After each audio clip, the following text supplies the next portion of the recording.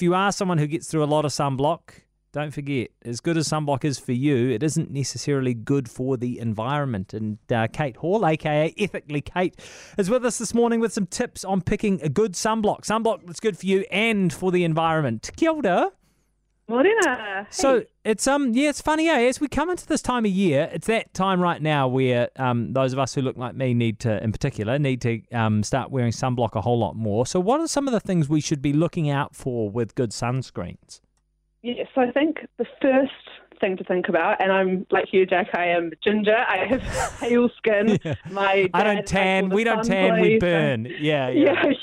So I do tan a little bit. I will say that. Oh. People, Okay, you do better than I do. Yeah. Yeah, no, I'm not a stereotypical ginger. But anyway, so going back to sunscreen, we've actually this summer and what we're going into on the 8th of September, we had some new sunscreen regulations come into play, which means that we can celebrate that immensely because, our sun is really harsh in New Zealand, and these laws mean we can trust our sunscreens a lot more. So when you're looking and shopping for sunscreen, it is important that you look at the expiry date and when the sunscreen was made, because obviously there's a little wiggle room for sunscreens that come into this law.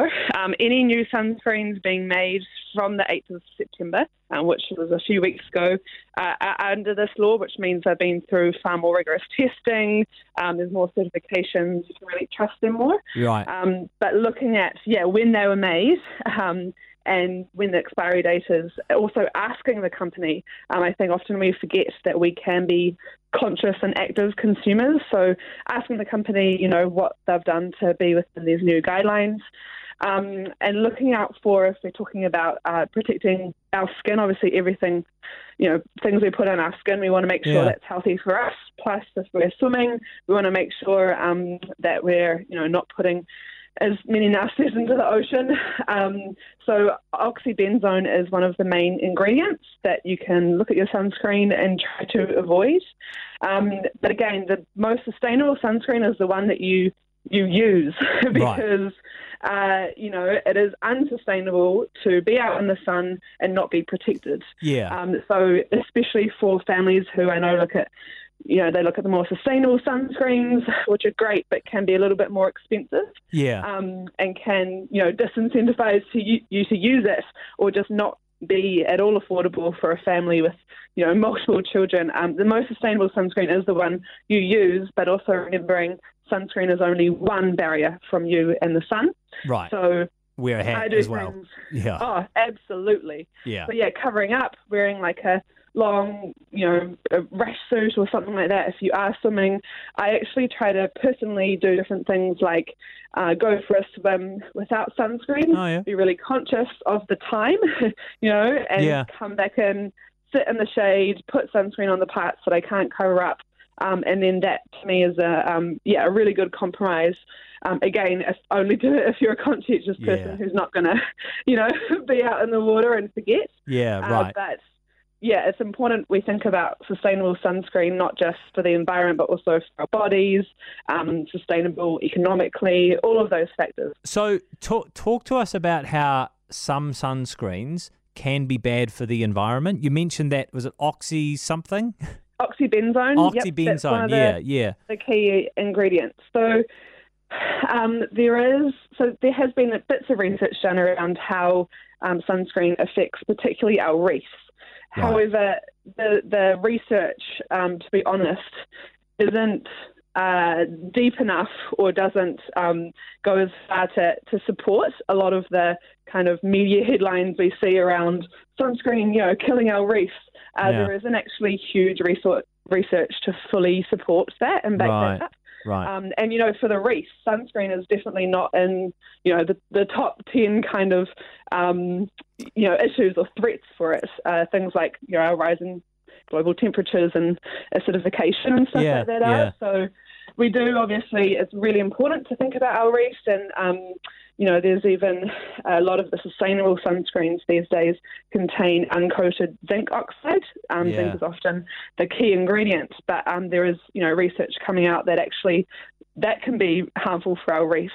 But again, we just need to spend so much more time, the experts in this field, researching into that, because I think there's a lot of kind of scaremongering around there, around sunscreen, and a lot of different ideas. So, the first and foremost, thinking about sunscreen isn't my only defence, but being really conscious, talking to your sunscreen providers, asking them questions, skipping out things like oxybenzone when you can, but just thinking clearly about our sunscreen. Yeah, nice. Okay, so do you have some favourite brands or like New Zealand made sunscreens you can recommend to us?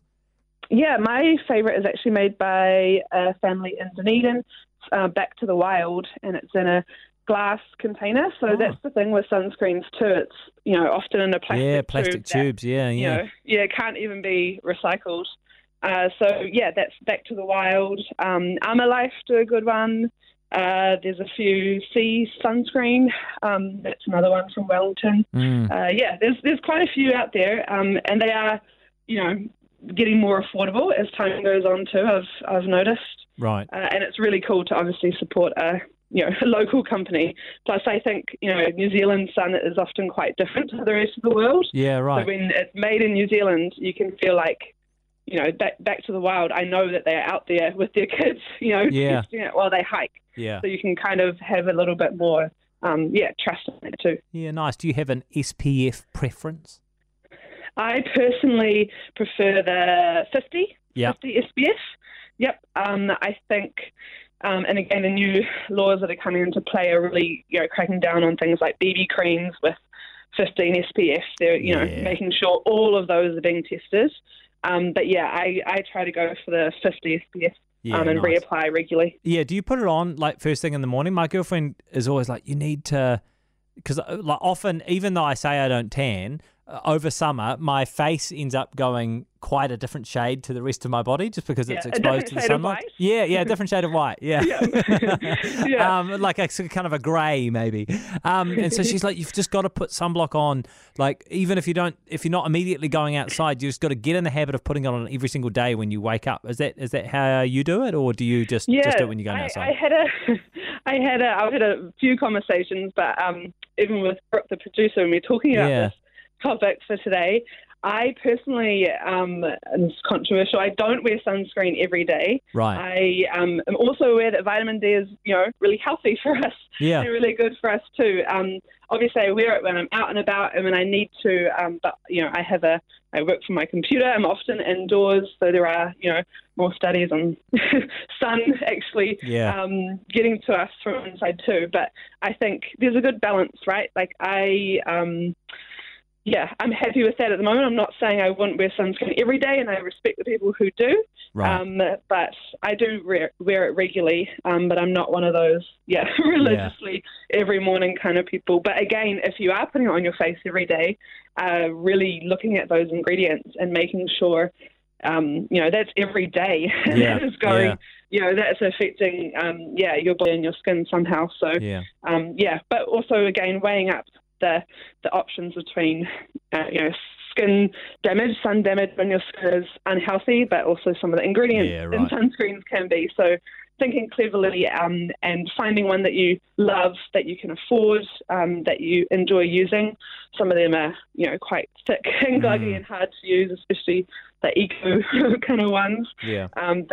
Looking into what suits you best is most important. Hey, thank you so much, Kate. Have a great weekend. Catch you soon. That's Kate Hall, a.k.a. Ethically Kate.